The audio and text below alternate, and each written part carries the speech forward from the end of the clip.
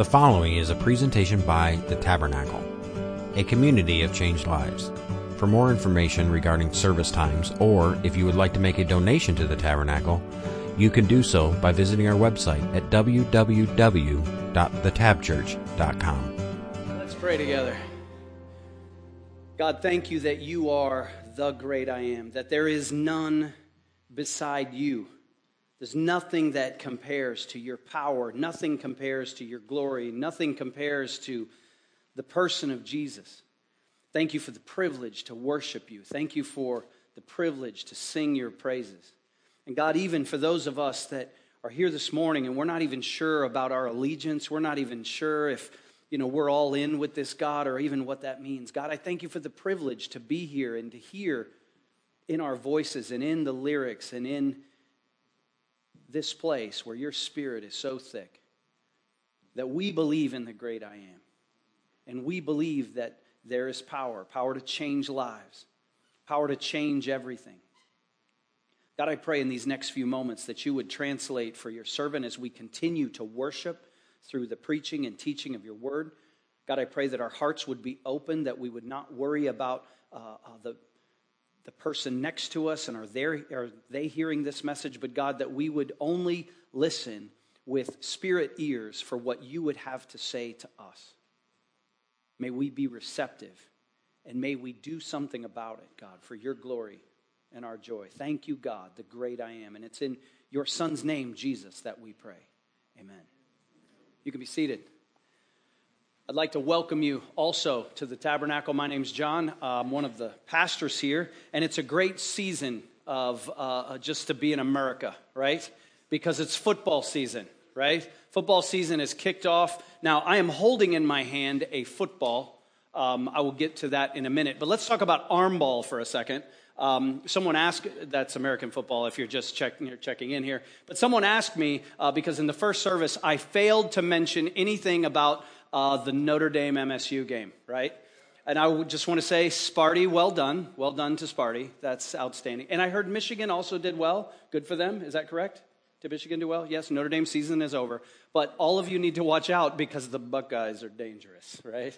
So, that's another thing. I want to talk, though, today about football, right? Because as most of you know, this is the sport I grew up with. This is my passion. This is what I love. Played it at a decently high level, and now I coach. And I choose to coach for a couple of reasons. Because coaching is like pastoring, right? You get to pastor a group of players and their parents. You get to be involved in their lives, and it makes Johnny not be a dull boy, right? To kind of get out and kind of do something just a little bit. And so I enjoy it, but I also enjoy it for this reason, is that it is a great place to watch people's faith get played out. You want to know what someone's character is really like? Watch them when they step across the sideline. Better yet, watch them when their kid steps across the sideline, right? So as part of this great season, this football season, I thought that I would start with a public service announcement, because I know here in North America, many of you maybe you didn't play soccer, okay? Maybe you played some other sport, but you're going to go watch a niece or a nephew, a child, a grandkid on a high school team, a junior high team. Maybe you'll watch them, at a little peewee league or whatever. But there's some confusion about the throw-in. And so I would like to just, as a public service announcement, I want to give you the laws of the game, a little coaching moment on what a proper throw-in looks like. First of all, if you don't know what a throw-in is, whenever the ball goes over the sideline, whoever kicked it across the sideline, the other team gets what's called a throw-in. Pretty simple, right? And there's, a couple basic rules about the throw-in that everyone at every level must follow. Here's the first rule. When you do a throw-in, both feet must be in contact with the ground during the entire throw. Are you with me so far? You with me? That's pretty simple, right? Now, they must either be both planted, or you could have one foot in front of the other. You can even be moving as long as one foot is dragging. But what you cannot do is throw in a ball and throw like this, or like this. You with me? Rule number 1, keep your feet on the ground. Rule number 2, you must throw with 2 hands. You can't chuck it with one hand. You can't do any behind the back, any of this silly stuff, right? It must be with 2 hands. We tell our players, make a W. Rule number 3. Wait, sorry, am I going too fast? 2 hands, 2 feet. Third one, very important. The ball must come all the way behind your head. It must be thrown from behind the head. So I can't throw like this, okay? I can't throw like this. I can't throw like this. So 2 feet on the ground, 2 hands on the ball, hand behind the head, 1 fluid motion, and you're good. That's a throw-in. You're welcome. So earlier this week, Mr. Referee struggled with that rule. Now, you have to pass a test to get the little badge and wear the little shirt and get the little whistle, especially at varsity athletic level, right? So in the first half of said game, I was a good and loving pastor coach, right? Ref, I believe that was a foul throw. Why is this important? If the other team has a throw-in and it's a foul throw, then it's my team's ball. We would like the ball because we would like the ball so we can score, so we can win the game. Sir, and I use the word sir, ref, that was another foul throw. So this proceeded through the first half. And I kept my composure. I was very patient. You could even say I was loving. Love God and love people, right? And which, by the way, they all know that I'm a preacher. That Buckley guy, he's a preacher, right? And so they're just looking for a chance to say hypocrite, and I know that. And so I'm kind and I'm loving and I'm respectful, and I always say sir. In the first half, it was no big deal. Sir, that was a foul throw. That's my ball, sir. He's throwing it with one hand. Sir, his foot came off the ground. Sir, easily that's a foul throw. Everyone knows that's a foul throw, sir. That's my ball. And I kept cool. The problem was the second half. And in the second half, what really was bad is I admit it. I admit this to my team. I made a bad coaching move, and I think it cost our team, and now our team was chasing the game. And we were down 2-1, and there's 10 minutes left, and no one knows how to do a throw-in. And you know, by the way, did you know that my voice carries? Were you aware of that? I have what's known as a coach's voice, right? You can hear it through the walls. And you know when this coach / pastor / Christian follower of Jesus is getting upset when I'm no longer saying ref, sir, I'm going referee. When you hear that, you know that there's a line that's been crossed, right? And I'll be honest. I mean, I've tried very hard, and for the most part, you're looking at a very respectful guy towards referees. I mean that. I'm not bragging. I'm just saying on this day I wasn't. Because it's 10 minutes left and we're down a goal. And Mr. Referee, are you joking? That was a foul throw. That's my ball because we want the ball because we're losing. And then with 2 minutes left, there was like 3 foul throws. And I mean, the guy's legs in the air. A guy did a little one of those. And by the way, if you're a dude and you do that, you should be just called for a foul. Because that's just a hideous movement for any human, let alone a dude wearing short pants. And so what happened was I got to this point where I just said, sir, you are absolutely clueless, sir. And immediately I knew, would you mind holding that for me? That was not love. That was not love. You want to go through a pastor's mind as he's preparing throughout the week because the sermon's always in your head. It's always marinating. It's like a stew. It's like bread in the oven. You're looking for these chances right there on Monday afternoon. It's like, Mr. Love God, love people. How's that working out for you? And why do I say that? Because I know some of us are sitting there going, what, really? What's the big deal? I've said worse to refs. I know. I'm at the same game. But, you know, as I was sitting there, I mean, he seemed like a nice guy. And I just thought, what if his kids are there? What if his wife's there? Right? I mean, there's witnesses. My voice carries. I know all of my students are there. And their students are there. And their fans and their administration. And in front of God and all these people on this beautiful Monday afternoon, you, sir, are absolutely clueless. I don't know what kind of day he's had. I don't know what's going on in his life. I don't know anything about this guy, except he's in my way. We do that, don't we? We say things like, yeah, love God and love people. But isn't it easier to love God and love people when they're easy to love? When they're easy to love, it's easy. When they're not easy to love, that's when it kicks in. Last week we talked about the fact that love is the greatest. Why is love the greatest? Because God is the greatest and God is love. We also talked about in this What is Love series that love is not a feeling. So we don't love when we feel like it. Love is a choice. Love is an action. And in that moment, my actions, what was coming out of my mouth was not loving. But I think some of us, we think, well, some people are fair game. You know, every year as a coach in the Michigan High School Athletic Association, I have to take this little test. And for the second or third year in a row, at the very end of the little, this is what we're focusing on this year, head injuries or concussion or, hydration or whatever, it talks about, it's basically a plea for coaches to help them find referees because there is a crisis in Michigan right now. We can find no one who wants to referee matches. Because who would subject themselves to the level of abuse that we give referees? And you may think calling someone absolutely clueless was actually pretty nice. Well, he was absolutely clueless. I know, okay? Hope he's not listening to the podcast or watching on podcast. In that moment, he was absolutely clueless, or at least oblivious to the throw-in rule. But did he need that to come out of my mouth in front of all those people? I'm not sure. In fact, I'm pretty sure he didn't.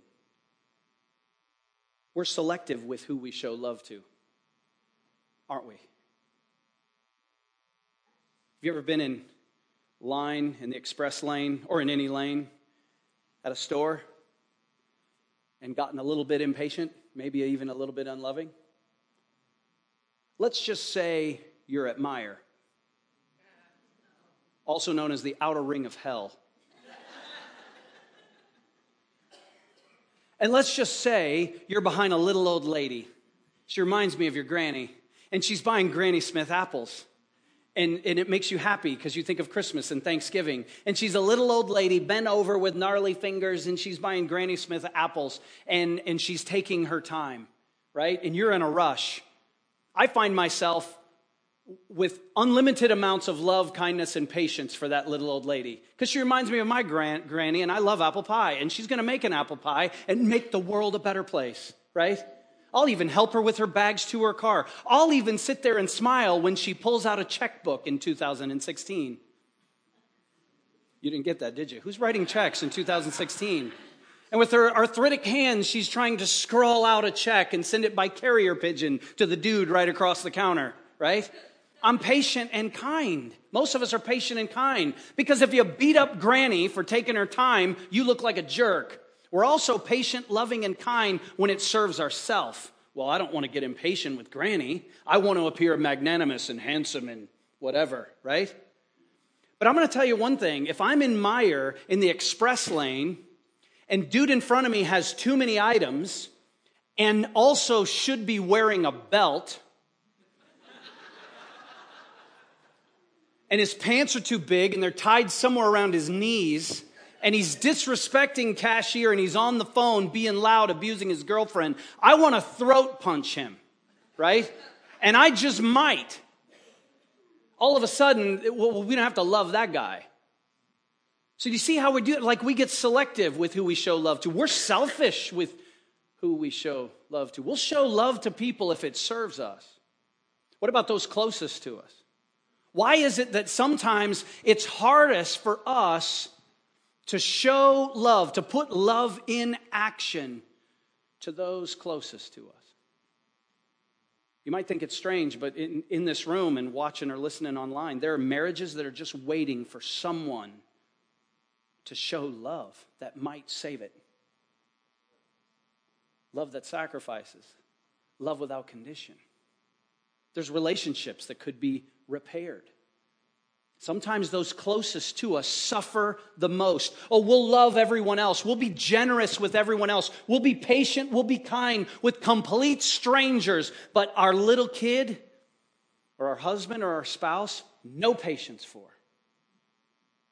You know, I'll never forget. It was a moment that's branded right here in my mind, right out here in the lobby of T1. Years ago, the chairman of our board was having a very important conversation with a brand new board member and myself. Are you getting this high-powered meeting? It was, right after a service. Here's the very holy, very wise chairman of the board. And here's a new holy and wise new chairman of the board. And yours truly. And we're talking, and the young new board member was making his point. And while he was making his point, he was distracted by a precocious little 6-year-old that kept pulling on his pants, going, "Daddy, Daddy, Daddy. Daddy, look at me. Daddy, Daddy." And he was focused because there was his pastor and there was the board chair, and he was intelligent and brilliant, and this was going to save the mission of the church. And the little child just kept going, "Daddy, Daddy, Daddy." And I'll never forget it because his character flared up. He lost patience, and he turned around to that precious little girl and said, "Would you stop it? I'm talking. What have I told you about that?" And then he looked at us and he goes, "Now." And the part I'll never forget was the board chair said, "Hey, don't ever do that again. She's way more important than me and John. What she has to say, I got 3 daughters, and they're all grown. You're going to miss that." You know what that little girl wanted? She wanted to show Daddy her dress.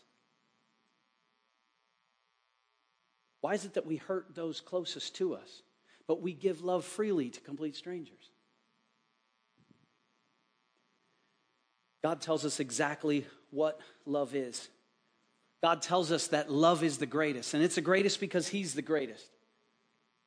We also know from Scripture that love in action can change everything.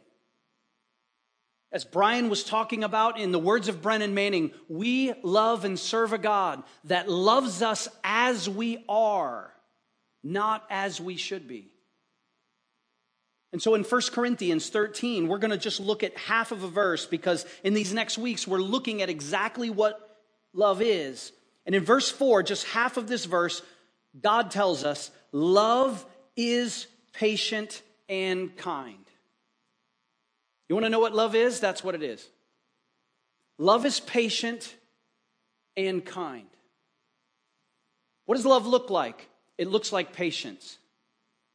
It looks like kindness, kind words, kind actions, kind choices.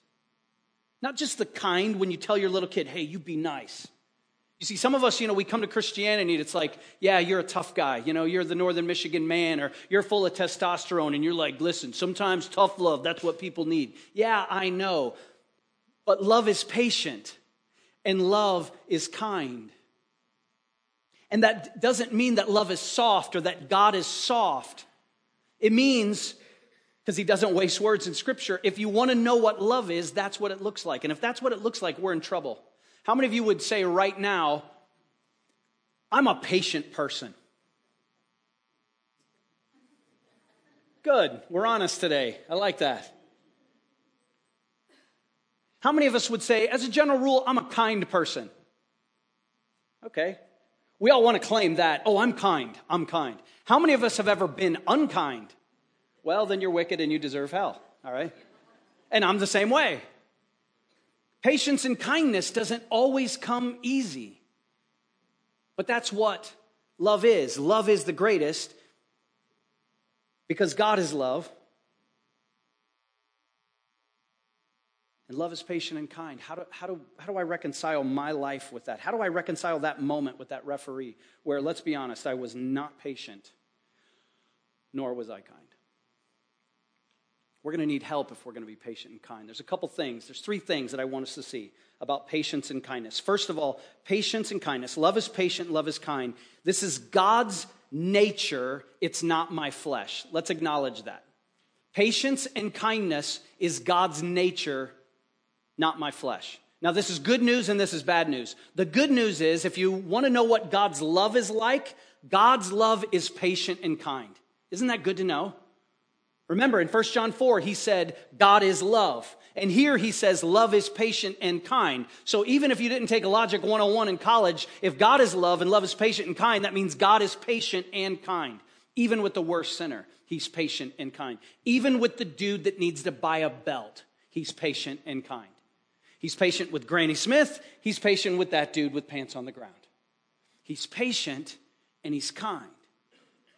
So that's God's nature, but it's not my flesh.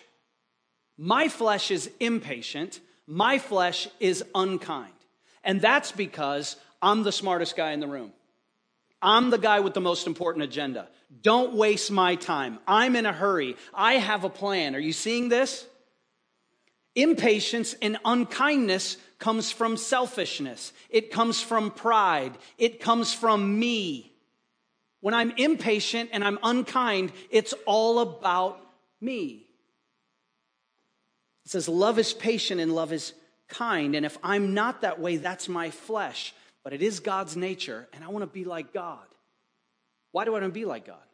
Well, because God loves me. He showed his infinite patience and kindness with me. He sent Jesus to die on a cross, to die for me. That's his kindness. And he's patient with me until I acknowledge his kindness, right? There's people here today that aren't Christians. God is being infinitely patient with you. And the fact that you're here today, he's showing his kindness to you because you're hearing the gospel and how much he loves you and has been patient and kind with you. He doesn't force us to love him. He's kind that way. He's generous that way. He lets us come on our own. He draws us. But God's nature is to be patient and kind. My flesh is not to be that way. But just because I'm not naturally patient or naturally kind, it doesn't make it okay. Because my flesh needs to be put to death. And my flesh, I'm in process, my life changing, becoming patient and kind like Jesus. You see, some of us are like, well, I'm not a patient person. I'm a Christian, but I'm not patient. Sorry about you. I'm a Christian, love Jesus, serve Jesus, sing about the great I am, but I can't be kind to those people. Really? So God's power is strong enough to save us, but it's not strong enough to change us, is what we're saying. That doesn't line up. Love is patient, love is kind. Here's the second thing. When we talk about patience and kindness, it's God's Spirit, it's not my feelings. Now, spoiler alert, the whole message rests on this point. It's God's Spirit that's patient and kind, not my feelings. This could save your marriage. This could save you from being a jerk for the rest of your life. When I say it's God's Spirit and not my feelings, patience and kindness are what's called fruit of the Spirit. In Galatians chapter 5, it lists these different fruits of the Spirit. What do we mean by fruit and the Spirit? What that means is the moment someone becomes a Christian, God's Spirit takes up residence in their life. So to become a Christian, it's simply asking God to come into your life to forgive you of sin. In that moment, you're a child of God, you're adopted, you're transformed, you're a new person, even if you don't get a little warm, tingly feeling. Some people do, some people don't. Some people make the decision very stoically. Some people, it's dramatic and you see, choirs of angels. But either way, however it happens, at that moment, God's Spirit lives in you. And the fruit of God's Spirit living in you looks like this. Galatians 5, it says, the fruit of the Spirit is love, joy, peace. Some people get that in spades. Some people get just a little bit of that. But love, joy, and peace are fruits of having God's Spirit live in you. You may not be perfectly loving or perfectly joyful or perfectly peaceful, but you can have a little bit of that. It says love, joy, peace, get this, patience, and kindness. That's a fruit. Well, I'm not patient. Then do you have the Spirit? Well, I'm not kind and I'm not going to be kind. Do you have the Spirit? Now, I didn't say you're going to have it perfect, but I'm trying to say if it's God's Spirit, not my feelings, it doesn't give us a pass. Now, we're not trying to create a church full of people that are faking it, but let me flesh out this point. When I say it's God's Spirit and not my feelings, some of us think because I don't feel patient, therefore I have a right not to be patient. Wrong. When you feel impatient, that is the time to be patient because it's God's Spirit, not your feelings.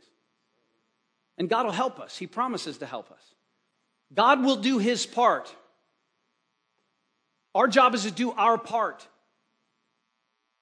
Some of us, it's like, well, I don't feel very loving. I don't feel like being kind to this person. That's exactly when it's time to be kind. We are a nation led by our feelings. We are a nation led by our emotions. We're a church led by our emotions. And honestly, at times, it's pathetic. We have a whole generation of people that call themselves Christians, but they're not a part of a church because someone hurt their feelings. Really? Paul was stoned twice, and not that kind. He was beaten with sticks. He was whipped. He was imprisoned. But someone hurt your feelings at church? Some might say, John, too far. You might hurt someone's feelings. Sorry, I got to tell the truth. When you feel impatient, that's when you need God's Spirit in you to help you be patient. Because remember, love is a choice. Love's not a feeling. And if love is patience and kindness, that means patience and kindness is not a feeling, it's a choice. I choose to show patience here. That means dude with pants on the ground in the express lane with too many items, talking on the phone, being a jerk, drops his keys. Excuse me, son. You dropped your keys. Oh, thanks. Hey, dude, do you need me to buy you a belt? I'm just being kind. No, it's a good look. It's a good look. It's a good look. I like seeing your underwear. Just wanted to say, if you needed a belt, I'm here for you, bro. You know. What would happen? What would happen if we would practice patience and kindness as a choice instead of just a feeling? Love is patient and kind. The last thing that I want to say about that is it's God's glory, not my comfort. It's God's glory, not my comfort. Not only are we a nation led by our feelings, but we're a nation led by our comfort. Whatever's the most comfortable. We'll love when it's convenient. We'll love when it pays off. We'll be patient and kind when it makes us look good or when it's easy. It's when it's uncomfortable that it matters most, in my opinion. Patience and kindness.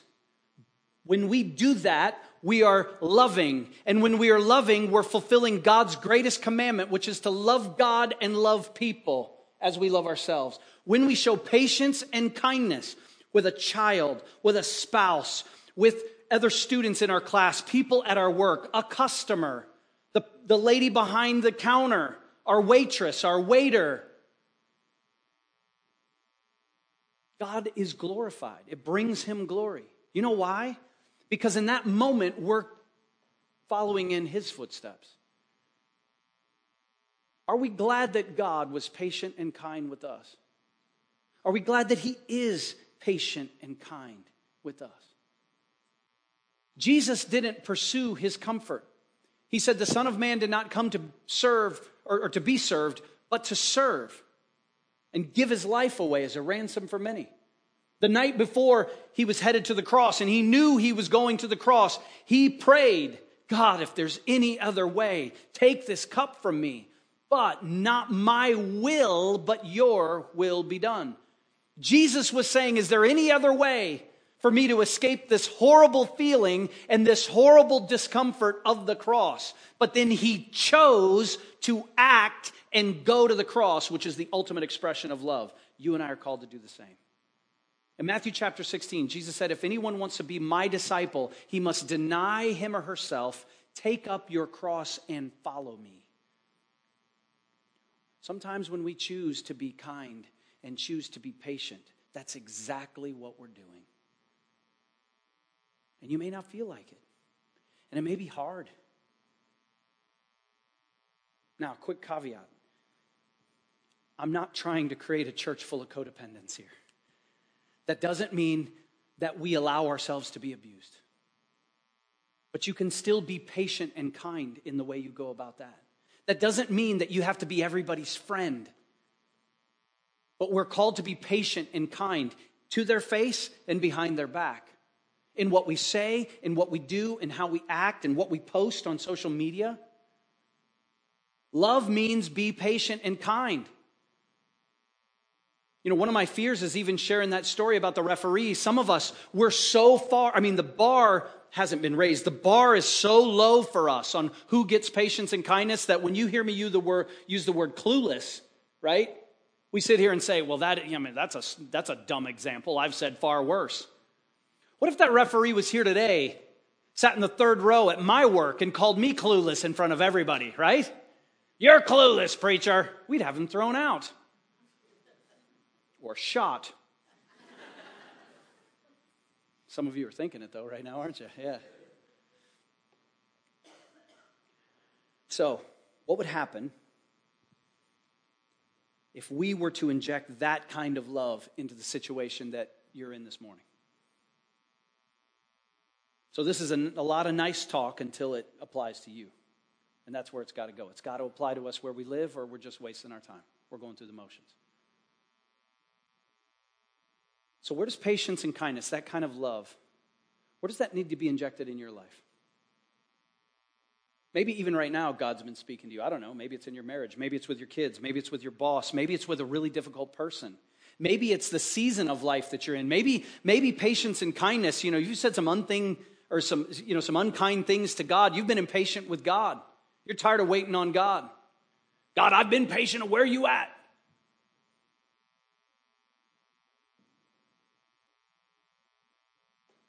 What's he saying to us? You see, when we love like that, when we show great patience and great kindness, there's a ripple effect that can change everything. There's a ripple effect. There's a domino effect. And I think for some of us, we've been in situations for a long time, but we haven't injected that kind of love that is patient and kind. And I'm excited about the potential. What would happen if we did that? You know, the Apostle Paul, before he became Paul, he was a dude named Saul. And he was a religious fanatic. In fact, by today's standards, he would be a terrorist.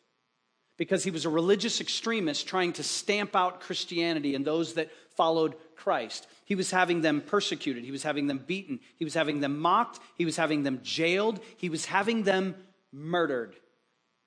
That's a terrorist. But God was patient. I've often wondered, after Stephen, the first martyr, it says Paul held the coats of those that threw stones at him. Why didn't God do something? Why didn't God send a lightning bolt? Why didn't God show Paul how to do a throw-in? But this guy, it wasn't until the Damascus Road that he encountered Jesus and his life was changed forever. He became the greatest of the apostles because he met Jesus. He met that kind of love. He met grace. He found out what is love. And he spent the rest of his life being that. He wrote over half the New Testament. One of the books that he wrote was 1 Timothy, and he gives us a little glimpse, inspired by the Holy Spirit, into his testimony. And in 1 Timothy chapter 1, he says this is a trustworthy saying. This is Paul speaking, inspired by God, and everyone should accept it. Christ Jesus came into the world to save sinners, and I am the worst of them all. But God had mercy on me. That's loving kindness. That's what mercy is. God had mercy on me so that Christ Jesus could use me as a prime example of his great patience with even the worst sinners. Then others will realize that they too can believe in him and receive eternal life. You see, Paul understood that God had been kind and patient with him, and now he's saying, if me, a terrorist, can be changed and be redeemed and become a loving person that shows patience and kindness, then you can too. And that's proof. He goes, I'm proof of God's patience and kindness. What would happen if we loved that way? And not just as individuals, what would happen if as a church we live that way? For some of you, you've been patient and kind. You've been very patient and kind with your pastor. Thank you for that. But what would happen if there was a collective movement of us that says, you know what love is? We'll show you what love is. Love is patient and love is kind. And by the way, we're not going to get it perfect. That's why I shared that story with you. The rest of that story about that referee is, the game's over and we lost the game. We deserved to lose. And you have to do the good game, even if you don't feel it, right? because that's what kids should do. Even if they don't feel like it, they ought to do it. We're such hypocrites, right? And then I approached the 3 referees. They're always standing there at the end, and they saw me coming. Did I mention that my voice carries? He heard me. But God had already convicted my heart. And as I walked up, I could already see him. Sir. He was giving me the sir. Don't even go there. And I said, no. I said, I'm here to apologize. Sir. The use of the word clueless was not necessary. And I'm sorry. And I didn't demonstrate for him what a real throw-in was supposed to look like. I just didn't need to be unkind. And I'm thankful for God's patience. So when we don't get it right, we don't give up. We don't, well, I can't do it. My dad was impatient and I'm impatient. Sorry, bro. You don't get a pass. We're here to break the chain. We're here to break the cycle. We're here to be like Jesus. Love God. Love people. You mess up? Okay. Apologize. I was unkind. I was impatient. But what if it's my 6-year-old and I'm trying to teach her manners? Yeah, okay, teach her manners. But then you take her aside and say, sweetheart, Daddy was impatient. And you know what? If you're a man, you'll do it in front of the men that you offended her in front of. And let her see you humble yourself. And say, Daddy spoke unkind to you, I'm sorry. And by that,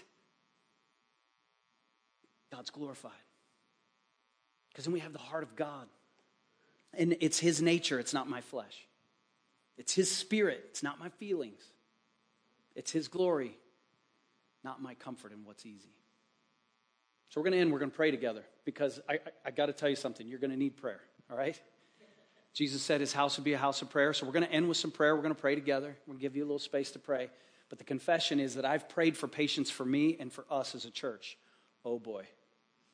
It's going to be a doozy of a week. When you ask for patience, hang on. This could really suck. All right? So let's pray together. Would you bow your heads? Would you bow your heads? Let's start this way.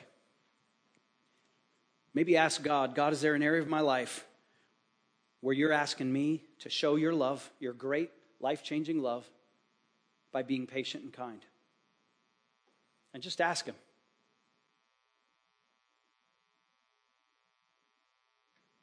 God, if you haven't spoken already, would you speak to us? Those of us that earnestly want to examine our hearts, where can we be patient? Where can we be kind like you?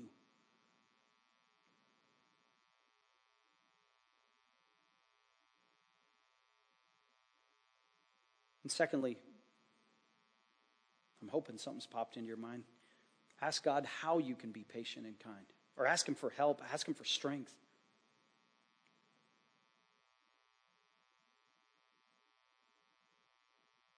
We know it won't be easy.